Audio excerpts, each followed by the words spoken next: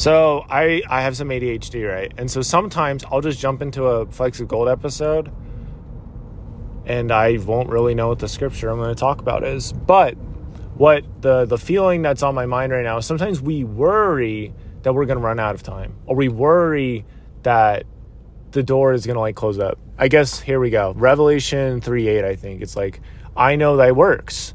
I have opened a door for you that no man can shut.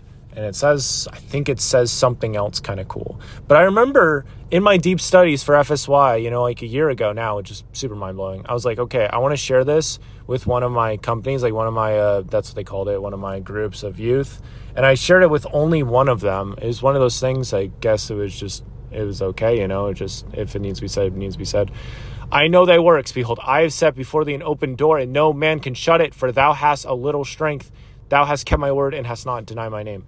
Revelation 3:8. Beautiful, beautiful, absolutely beautiful. The thing is, we're not able to do everything, and we don't have all power, and so we fall short. And yeah, but the Lord is so happy with any level of adherence that we give to commandments and to promptings and stuff like that. And this just gives me ridiculous amounts of hope. It still does. I know what you've been doing. I know. I know. And I have a door for you. I have a door for you. It's an open door. No man is going to shut it. Nobody's going to shut that door, dude. Nobody. It's I wish I could tell the entire world this. I don't know, maybe at least right now, in the feeling right now, it's if I could have anything on a banner, it'd be something to this effect, that God has an open door that nobody could shut, A lot of it is trusting the Lord, of course, and whatever, but it's pretty mind-blowing when you realize that. It's crazy, too, because I think sometimes we think we really miss out. And I think Jonah's a perfect example, which has been the come follow me for the last, oh my goodness, we're in this line. Okay, well, thankfully I can go around you. Ta-da! It's just a lot of cars right now. It's rush hour. It's kind of crazy, though. I'm in my hometown, and I've never seen this many cars ever. Oh, my goodness, guys. Let me go. I love you. I love you. Okay. It's fun saying I love you to random people. He can't hear me, but maybe he can feel it. I don't know. But I waved at them. That person did me a solid. But, yeah, it's just nobody can shut that. It's so beautiful. It's no matter what you've done, the Lord still is looking out for you. He has a door open for you. And I felt that at FSY. And it's been a year since FSY, basically. And I am in a completely different spot. And it's super beautiful. It's super beautiful just trusting that door is not going to close. It's such a beautiful concept. And, in the meantime, you learn, you enjoy, you grow. And there's some doors that, maybe are temporary, and you learn, me being at DI was not meant to be a very long thing. It was a month and I was very done. And then I stayed for a little bit longer. Or it was a little tiny bit over a month. But it was I did not want to be there super long. But apparently there were people that needed to be reached out to. And there you go. I did what I could. The Lord worked through me. I tried to do that anyway. Let him do that. But yeah, it's beautiful. Beautiful. The Lord has a door for you. Wow. Isn't that just crazy? But you do need to work for it and look for it and trust him. That's really hard. I think doing the Flecks of Gold doing the Flecks of Gold podcast for sure has been opening my mind up a lot, because lately the Yield Today podcast has been leaning more towards the Christianity vibe too, even though I'm still talking with really successful people financially and stuff. So it's interesting because we're not really diving deep into scripture and whatever, but yet it's still the Yield Today podcast, and it's interesting.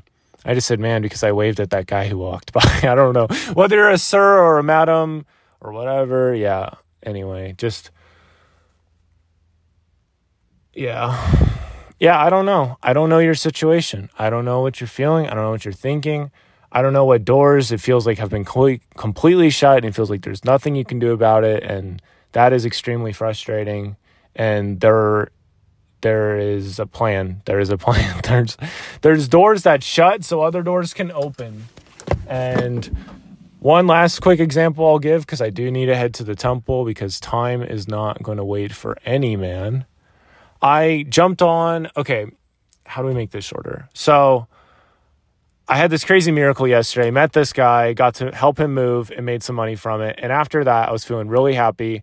And there's this guy who used to follow my old gaming YouTube channel. He's a cool guy. He's made some cool music and he's doing a game stream. And I jumped in and just was full of love and light and everything and just talked to him a little bit. And it was really cool. We had a good little chat while he was playing his game. I was just talking in the chat with him. And it felt really good to be talking with him as more a viewer, trying to lift him up rather than as a video game peer, if that makes sense. And I felt the difference because back in the day, doing all the gaming stuff, the thoughts would be like, oh, I want to play this game soon. I want to do this. I want to subscribe, or I want to do this. I already subscribed him, but I want to do this similar thing with my community or blah, blah, blah. My whole thought process was on him. How is he doing? How is he feeling? Etc.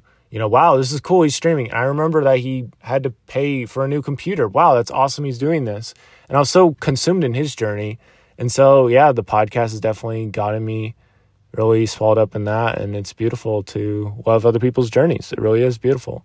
So, yeah, man, or woman, or, yeah, it's just, I don't discriminate. I really try to just love, man. That's what I try to do. Try to understand. That was my back on this seat.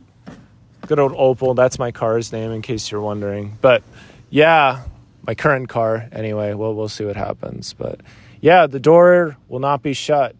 I think sometimes we think it's too late. We've missed our boat. And we can obviously miss out on some things. But we cannot, mess up God's plan, really, really. Trusting him is a beautiful thing. I've seen it work miracles in my life and other people's. And he's definitely, my cousin Clark said to me once before I went on my mission, he's all in if you are. He's super all in to help you out with whatever you need and stuff. We'll go with you, help you out with your stuff. But yeah, we'll just leave it at that. And I definitely know that that's true, and I've seen that in my life. So, yep, that is what Jesus does. I don't think he closes doors. That's not really what he wants to do. If anything, we'll leave, and he'll go after us. But he's not going to close the door on us, I don't really think. I can't really see that happening, but I'm not the Lord, obviously. But, all right, I'll just close a quick testimony. Where's my keys? We are not locking my keys in the car. I've done that before. Nope! Learn from our mistakes. It's okay. I've improved so much of my self-talk. It's actually insane. I'm so proud of myself. It's been really good. Those are my dogs. Parents' dogs barking because I'm here. I need to leave. I need to go. It's okay. I know the Lord loves us. I know that he is aware of us. I know that Jesus is alive. He's aware of everything we're going through right now. And he loves us, is aware of us, and that God has opened doors for each of us. And I say that in the name of Jesus Christ, amen.